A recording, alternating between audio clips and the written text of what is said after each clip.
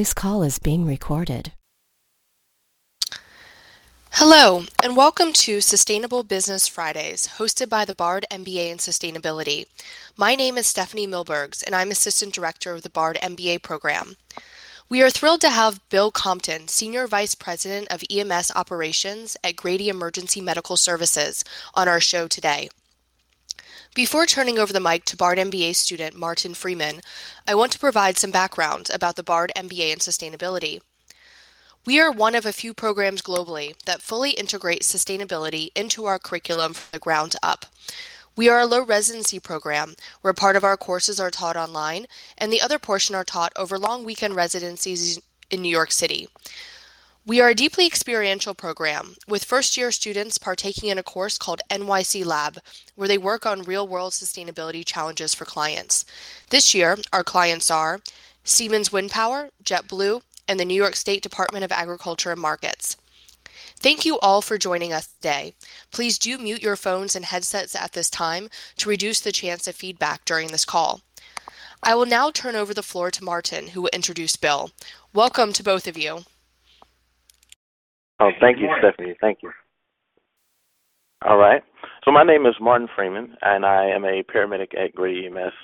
I want to introduce our Senior Vice President of Operations at Grady EMS, and this is Bill Compton. He has been at Grady EMS, for about 7 years, I believe, 7 or 8 years. He has a strong record and a strong track record of running successful EMS companies. He is an avid fan of University of Florida, and he's been known to put together some very high performance teams when it comes to running businesses. He also was a former paramedic, and I'd like to welcome Bill to Sustainable Business Fridays. Thank you. Good morning. Morning. So, Bill, this is kind of a question that I think a lot of people would like to know just in our organization, but what exactly attracted you to Grady EMS in 2008? I was on the faculty at the University of Florida in the College of Public Health teaching, and had met in some of our travels colleagues that knew of Grady's new transformation in 2007, 2008, which led me to an introduction of senior leaders at Grady and eventually the president of Grady at the time to discuss my potential joining the team, which I did in December of 2008, which this month will be 7 years. I see. Gotcha. So what exactly, when you came in 2008, what did you see the vision for Grady EMS as? Grady, as a lot of us know, was highly publicized in the media in the 2007-2008 timing with a lot of things that were going on in the nation, particularly in the Southeast with the economic downturn. Grady was experiencing severe financial issues with the hospital as a general, and EMS obviously being a hospital-based system was part of that. Grady had just recently formed a not-for-profit management board that was going to oversee the go-forward operations of the hospital, received a $200 million endowment grant from the Woodruff Foundation. So the foundation was put in place to repair Grady, so to speak, economically and get back to where Grady needed to be solvent. And I saw that as a challenge, an extreme challenge actually, to be a part of that program to not only help EMS to get back to a productive division and to obviously contribute to Grady while doing that. Gotcha. Okay. And so I just want to point out for our audience a couple of different statistics about Grady EMS and Grady Hospital in general. Grady Hospital is the largest safety net hospital in the state of Georgia. It is also the currently fifth largest public hospital in the United States. And when it comes down to EMS, Grady EMS provides advanced life support to any citizen or visitor in the city of Atlanta and Fulton County. They staff more than 350 personnel, and we maintain a fleet of more than 46 advanced life support ambulances. With that being said, Bill, how has EMS evolved since you've been in the industry? Well, the biggest changes, and I'd say I've been doing this selectively in addition to my academic assignments for about 33 years, and technologically advancements are probably the biggest things. I mean, medicine obviously has advanced a lot in the last 30 years, but when we come down to advanced life support and the things we do in transport, they're still pretty basic. I think that equipment-wise, we're a lot less redundant than we used to be. Communication-wise, we're a lot more advanced technologically, with our computer enhancements and obviously the things we can do now electronically and not having to use paper products where we do the electronic pads that we use, and all of those things that have streamlined everything from the care that the patient receives to how financials are generated and monitored, and of course the monitoring and metrics that we do on a daily basis. I see. Now, excuse me, we're going to get into the financial aspect and the financial challenges a little bit later on in this interview.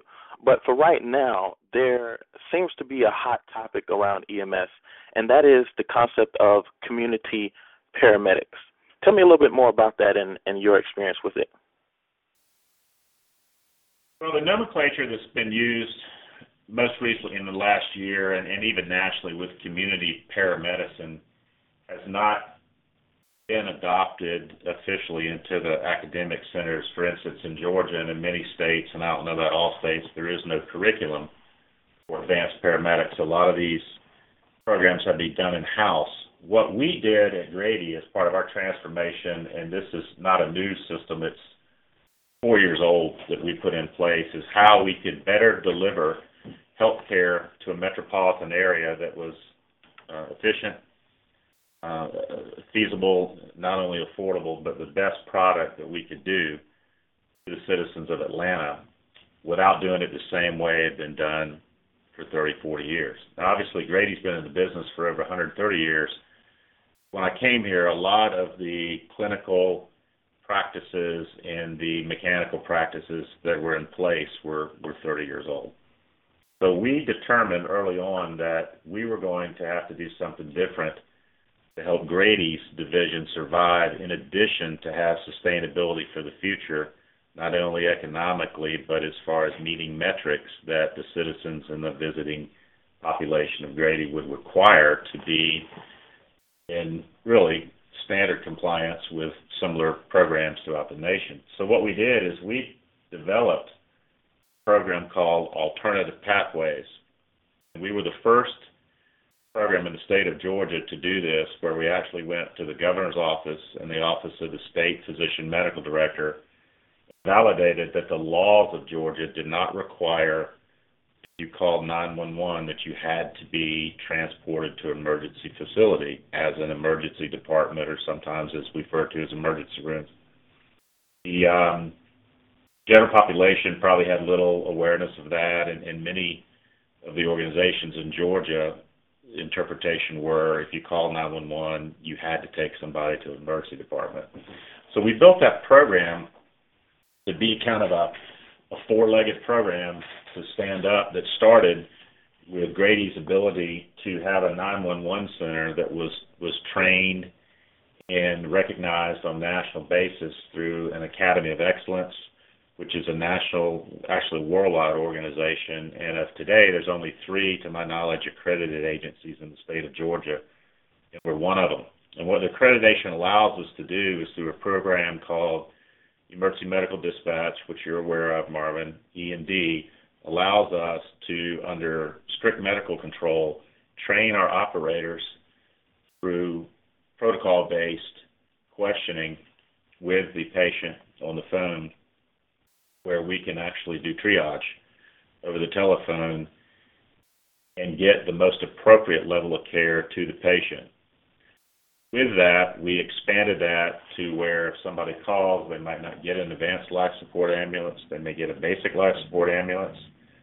That was expanded the next year into having our advice nurse program located in our 911 center, Our low acuity calls that would come through our 911 center would be given to a nurse. For example, if somebody called and said, I have a sore throat, or I have a twisted ankle that I injured a couple of weeks ago, and all the other associated factors do not indicate a life-threatening or even a serious or an acute emergency, nurses would handle that, and during the mitigation process could even help the patient. What they would do for a sore throat, get them referred to one of Grady's clinics, or in the worst case, transport that person to a clinic in one of our non-emergency units. We tell constituents in speaking engagements and all of our future business acquisitions that there's really only two types of calls that come into 911 centers. And I get a look and I say, well, wait, there's 100 types of emergencies. I said, I get that, but there's two types of calls, true emergencies and people who don't have access to care. The true emergencies we handle very efficiently on a 24-hour basis. The access to care is the issue, is why people call 911 for very minor things that can be handled in a clinic or an emergency department. So what we've done in the latter 3 and 4 phases of this program is a year ago we implemented a psychiatric unit that has a psychiatric social worker that's funded through grant money through the state of Georgia and a paramedic that goes to lower level psychiatric calls where there's no risk of harm to the crew or to the patient, and this person is not at high risk but still needs some type of emergency medical treatment. So that psychiatric unit helps mitigate those patients that are not a threat to themselves or the society in the field to get treated and released, and in many times just re-engaged with their psychiatric worker and maybe just get a prescription filled in the field that keeps them out of the emergency department, that keeps the emergency department and the outpatient and inpatient units from being overcrowded. With that, in the city, and in probably all cities in the United States that are of a large metropolitan nature, the psychiatric population is a challenge. Fourth leg of the program was to introduce what is referred to as our advanced practice model, which is, I wouldn't say really synonymous, but it's the same type nomenclature that other agencies refer to as the paramedicine units, and these are our advanced practice providers. Because historically, we know through evidence-based data that in the United States, and particularly here in North Georgia and Atlanta, that all emergency systems are strained by serving an increasingly large volume of patients with the same or shrinking resources. We don't get more money next year from a government entity, the government entity, or we don't get more money from our patients or ability to raise our fees because our volume increases. And it is good to note that in 2008, when I came here, Grady EMS, as a division of Grady Health System, was receiving $7 million in enhanced governmental funding, and that money went away during the economic downturn prior to our getting here. So in addition to being, we were probably $10 million upside down or more in this division alone. So with these resources, you have frequent users that call ambulances, frequent users that show up in emergency departments in the rural community. It could be 100. In our community, it's thousands. With the same resources, and put stress on emergency department outpatient resources. And basically, these requests, through evidence-based data we know, are related to non-compliant chronic disorders, substance abuse, mental illness, homelessness, and really a combination of all the above. So with that, with our advanced practice provider units that we have in place today, they are staffed with a paramedic and an advanced practice provider, could be a nurse practitioner or a paramedic, physician assistant, and some days they actually have physicians that are on these units. And what these units do is they go to 911 calls within the city of Atlanta that are of a low acuity nature, that are not mitigated through nurse advice, do not require ambulance transportation, and basically we call it our treat and release program. These people can be evaluated, treated, released in the field, given follow-up instructions. And in addition, to these. We also visit on a regular basis our frequent user population who are out there, and that is designed to represent those patients that would call an ambulance anywhere from 4 times a month to more, and some of these people call as many as 10 to 20 times a month. So those units go out, help these people, see if they're compliant since their last visit, find out what their clinical issues are, and help them with issues in the field to reduce emergency department overcrowding. In addition to that, this program assists the hospital and all hospitals with readmission penalties that those respective hospitals would receive from the federal government. So basically, that's the explanation to your question about community paramedics. We call them advanced practice providers. And it is not a new concept. There are other agencies in the nation that do this, but it's a new concept for Grady, and particularly a new concept for the state of Georgia. Gotcha. And that's one of the reasons why I really wanted you to be a part of this interview, is because you're able to see the vision for EMS and particularly how health services are being affected here in Georgia. And typically in Georgia down the south, we're a little bit slow to get with some of the the updated protocols or the updated metrics and advanced evidence-based social medicine practices. So I appreciate you for doing that. Now, I want to shift this interview a little bit into the backside of EMS, and we're talking about the financial challenges of running a urban EMS system. And I think a lot of people, just in general, and the general public, don't really understand how hard it is for EMS to be sustainable and to actually continue to thrive for years.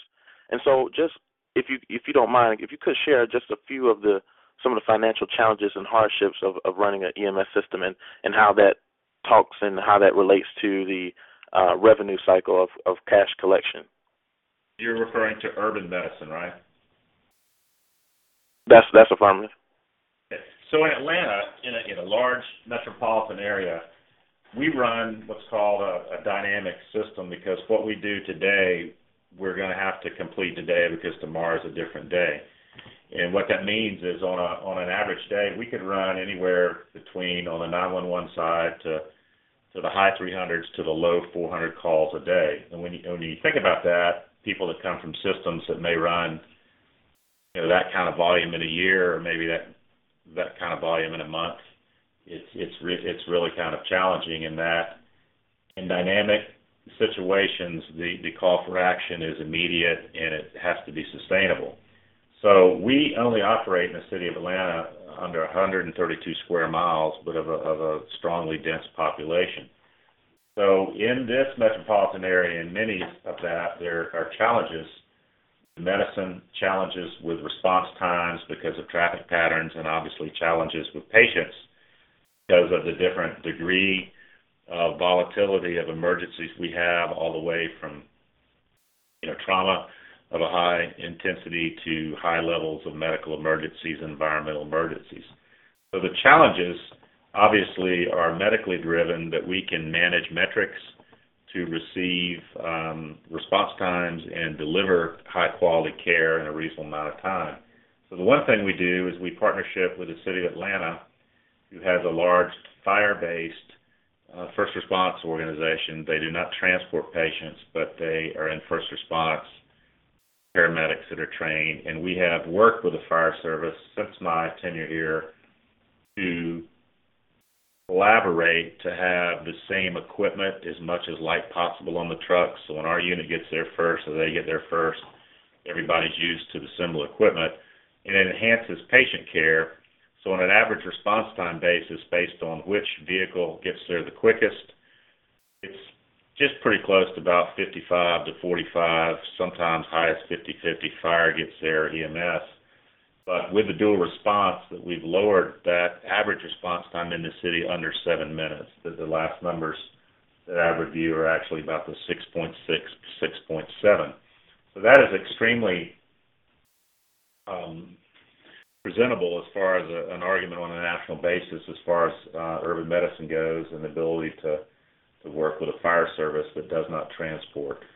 In addition to that, financially, obviously in urban environments, the system has financial challenges because of different demographics and different payer groups. Of your four payer groups, you have a high degree of self-pay or private pay, and some speaking that have no ability to pay. Now, as Grady, obviously our expert as a safety net hospital, is we're here to serve those people who are underserved and underinsured. But at the end of the day, those are monies that are not going to be collected, that are gross revenues that may be charged, but as far as net revenues and cash collected, those are monies that we have to assume within the system. So the types of patients that are collectible, we have to do a very good job in documentation, and our treatment and our billing department does an excellent job in billing to make sure that we can maximize our ability, because as we were losing, $10 to $12 million a year, and we've been sustainable for the last 4. If there is no margin to pay for equipment and personnel, there's no mission. I see. And recently, we've done a little bit of work outside the Atlanta area. I know you said we're pretty highly dense in 132 square miles, and we service well over 100,000 911 calls annually. But there's been some talks and some deals going on outside of the city of Atlanta. Would you like to explore more into that? Sure. Within the city right now, we're well over, actually, Marlon, 125,000 annually, and when we add in our South Georgia activity and our non-emergency divisions that we do, that we're well over 150,000 calls annually that we manage. What's happening in Georgia with 159 counties is there's a movement going on between a lot of counties in Georgia, and of course there are a lot of rural counties in Georgia, particularly in South Georgia, that are struggling in delivering emergency medical services. Different reasons, and I'm asked all along, and one of the biggest reasons is that they have done it the same way for 30 years, have not been in tune to the changes that have come before us. We're impacted, obviously, during the economic downturn, and have not made those proactive moves to enhance or alter their system. So what we do at Grady is we're a dynamic system. We're constantly changing. And I tell everybody here, other than the uniforms that you wear or the colors of your trucks or maybe the office that you work out of, those things probably won't change in the future.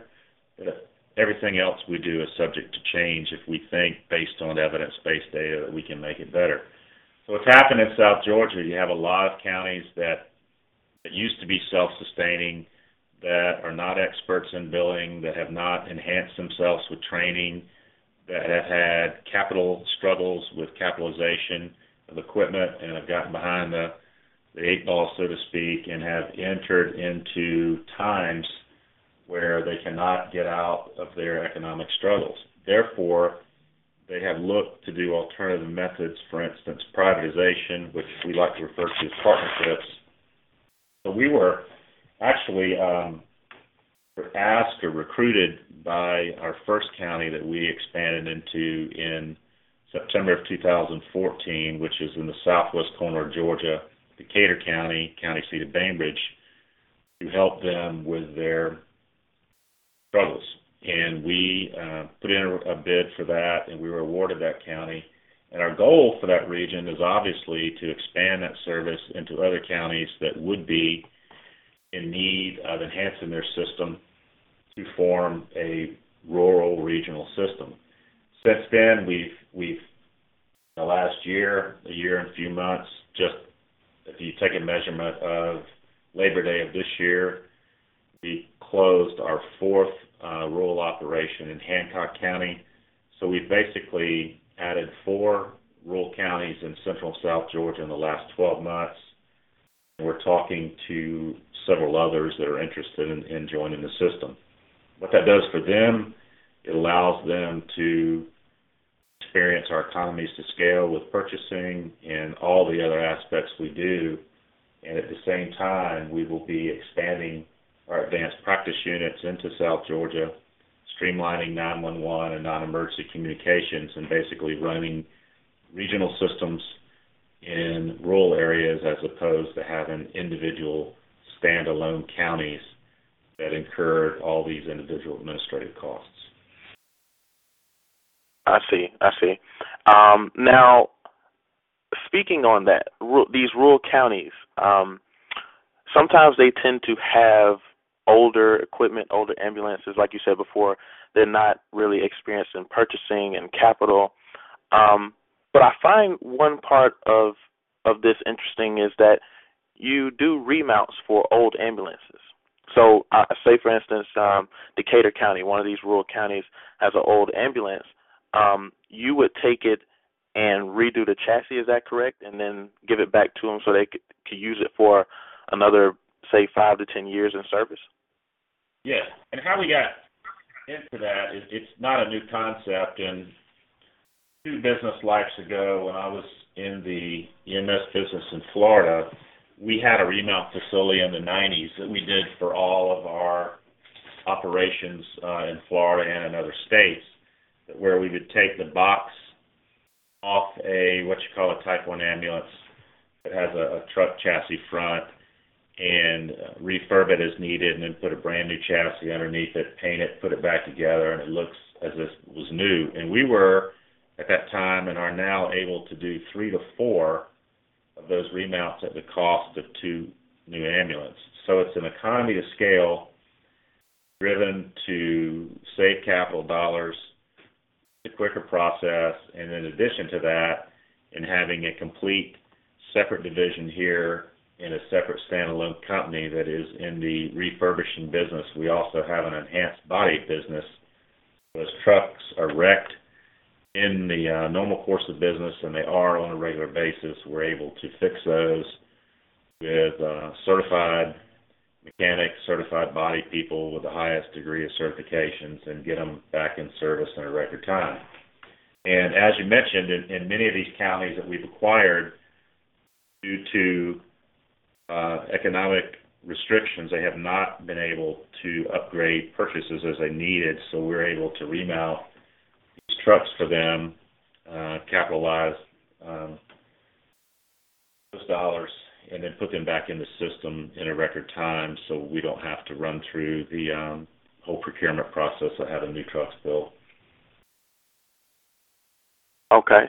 Now, we're about 12:28, so we're about maybe a little more than 30 minutes to finishing, and I want to open up to the audience in about 10 minutes. But before I do that, my last question here is, we have the Grady EMS Academy, and in the world of sustainability, you typically focus on 3 things, and that's the environmental, the social, and obviously the profit.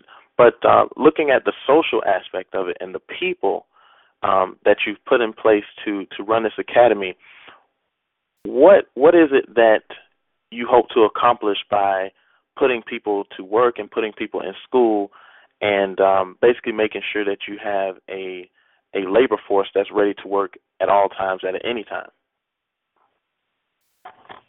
For us, our business concept is this business, and really any business, in our opinion, is based on 3 criteria to be in check in high levels. That's people, processes, and technology.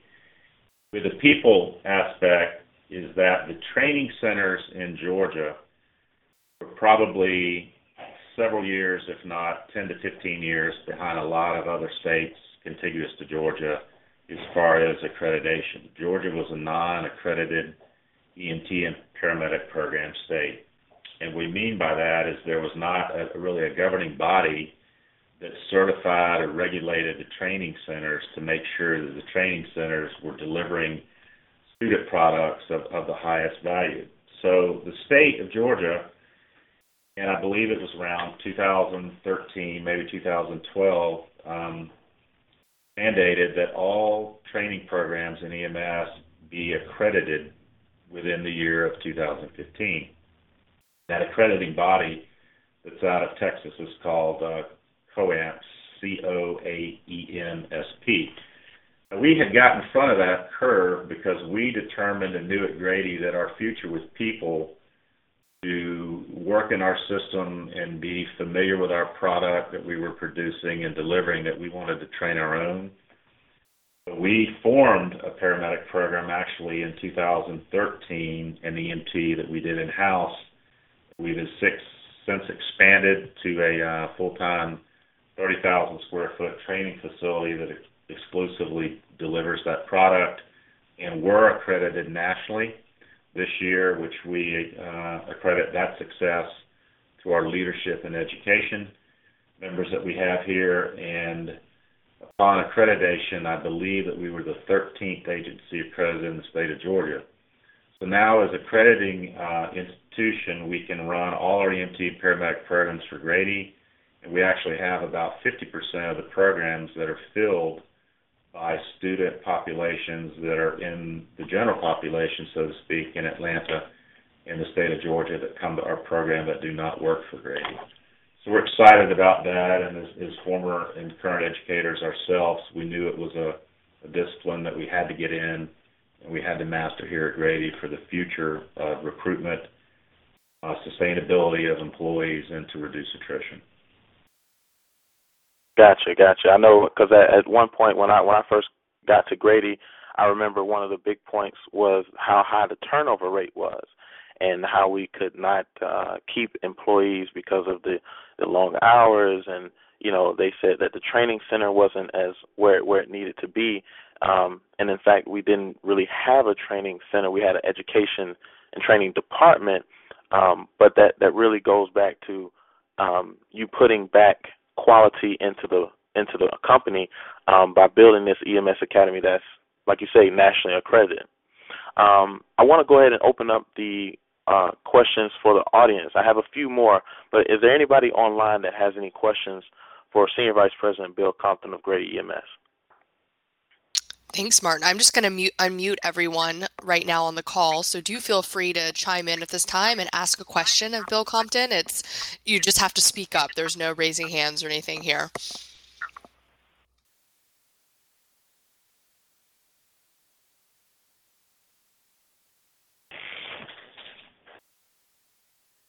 Hey, Stephanie, how many people do you have on the line?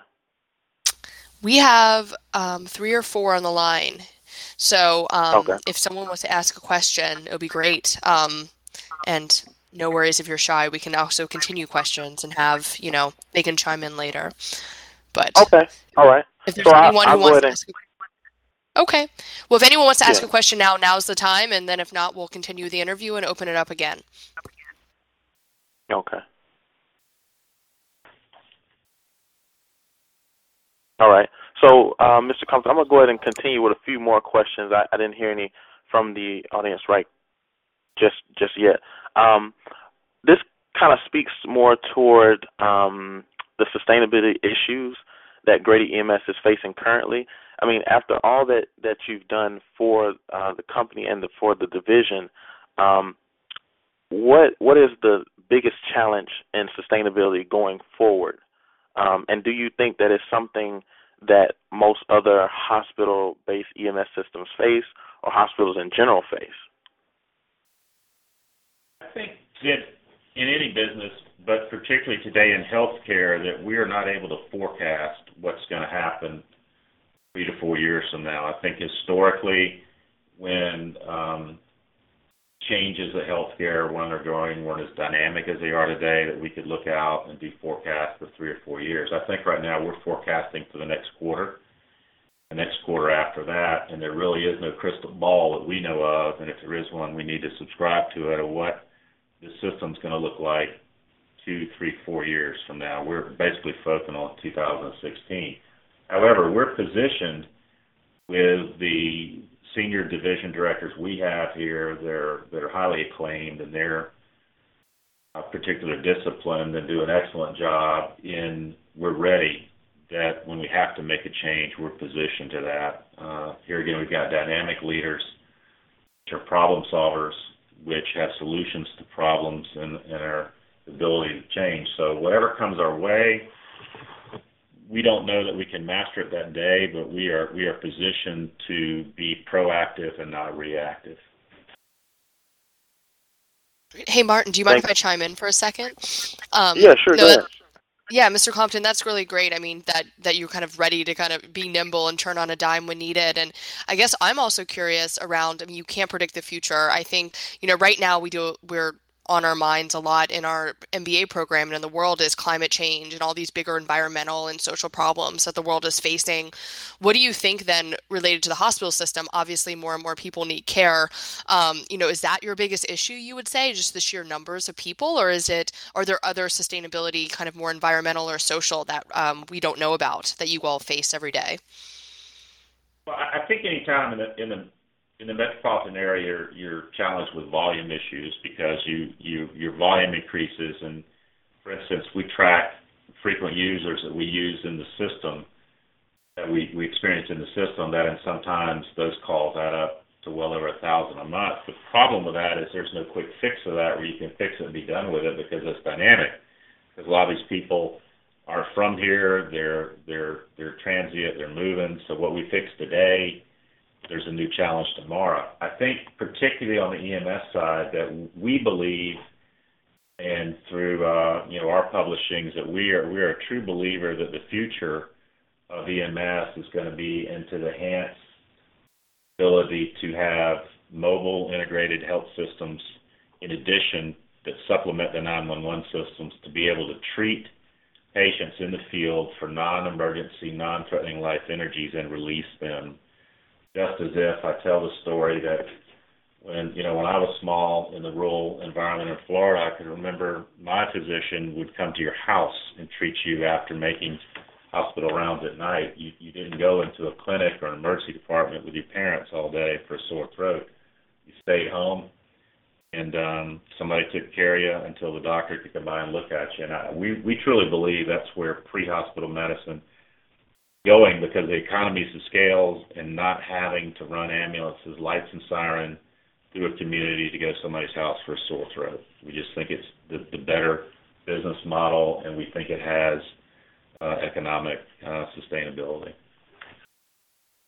That absolutely makes sense. To have a mobile thing. Would that mean that there might be like a nurse or someone could chat with directly on their phone, or is it going to be more about like a FAQ site or something where they can report their symptoms and someone can chat back at them, or they can just read up on certain health issues to know if it's really a true emergency?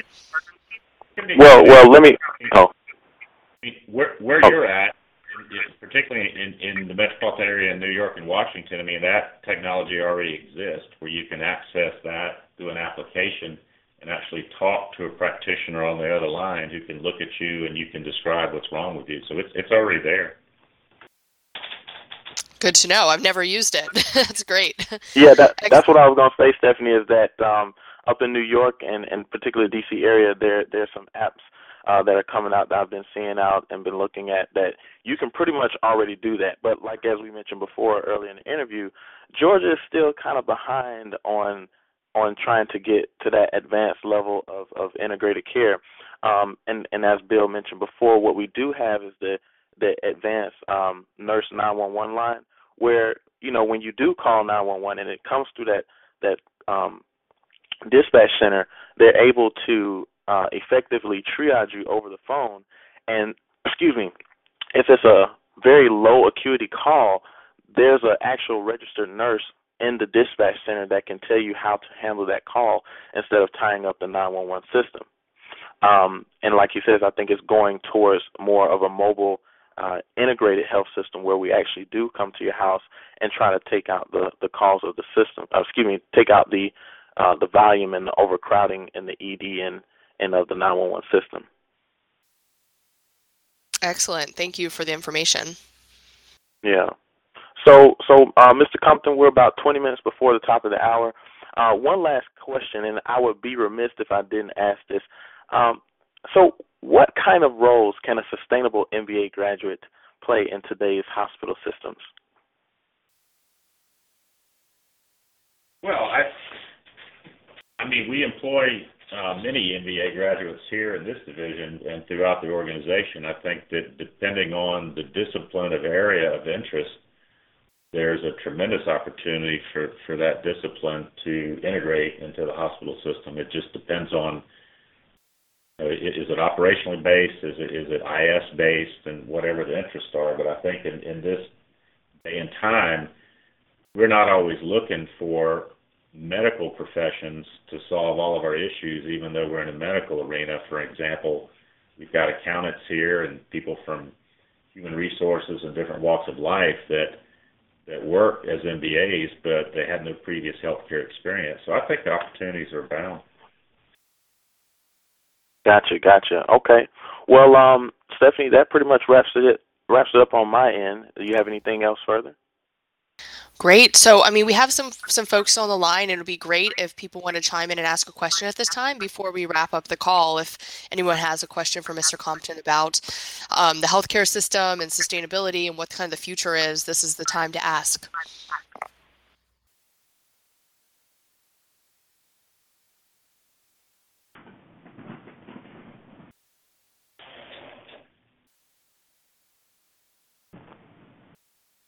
It seems we have a shyer group on the line today. So I don't know, Martin, if there's anything else you wanted to bring forward in this interview. For me, this has just been highly informative about what is going on, in the healthcare system, especially in Atlanta, and how that differs from a place like New York. And I really like this idea of home care and all the other, initiatives of Grady. It's been fascinating for me to listen to. Is there anything else you wanted to ask before we wrap up the call? No, not too much. I'm pretty much thankful for this experience. Thankful for Mr. Compton being able to dedicate some of his time, and I'm not going to hold anybody past the time that they want to get out. So I'm okay. Wonderful. Well, thank you. And so if there are no questions on the line at this time, just for everyone left, I wanted to say join us for our next Sustainable Business Fridays conversation on December 18th at noon. We'll be speaking with Susan Witt and Alice Maggio of the Schumacher Center for a New Economics. Thank you all for being a part of today's conversation, and a big thank you to Bill and Martin. Have a great weekend, everyone. Thank you. Thank you so much for being here, Mr. Compton. All right. Thank you, Mr. Compton. I'll see you on campus. Thank you so much for having me. We appreciate it. Thank you. Yes, sir. Yes, sir. Bye-bye. All right. Excellent. Thank you, Stephanie. Thank you, Martin. Talk to you soon. Bye-bye. All right. Bye-bye.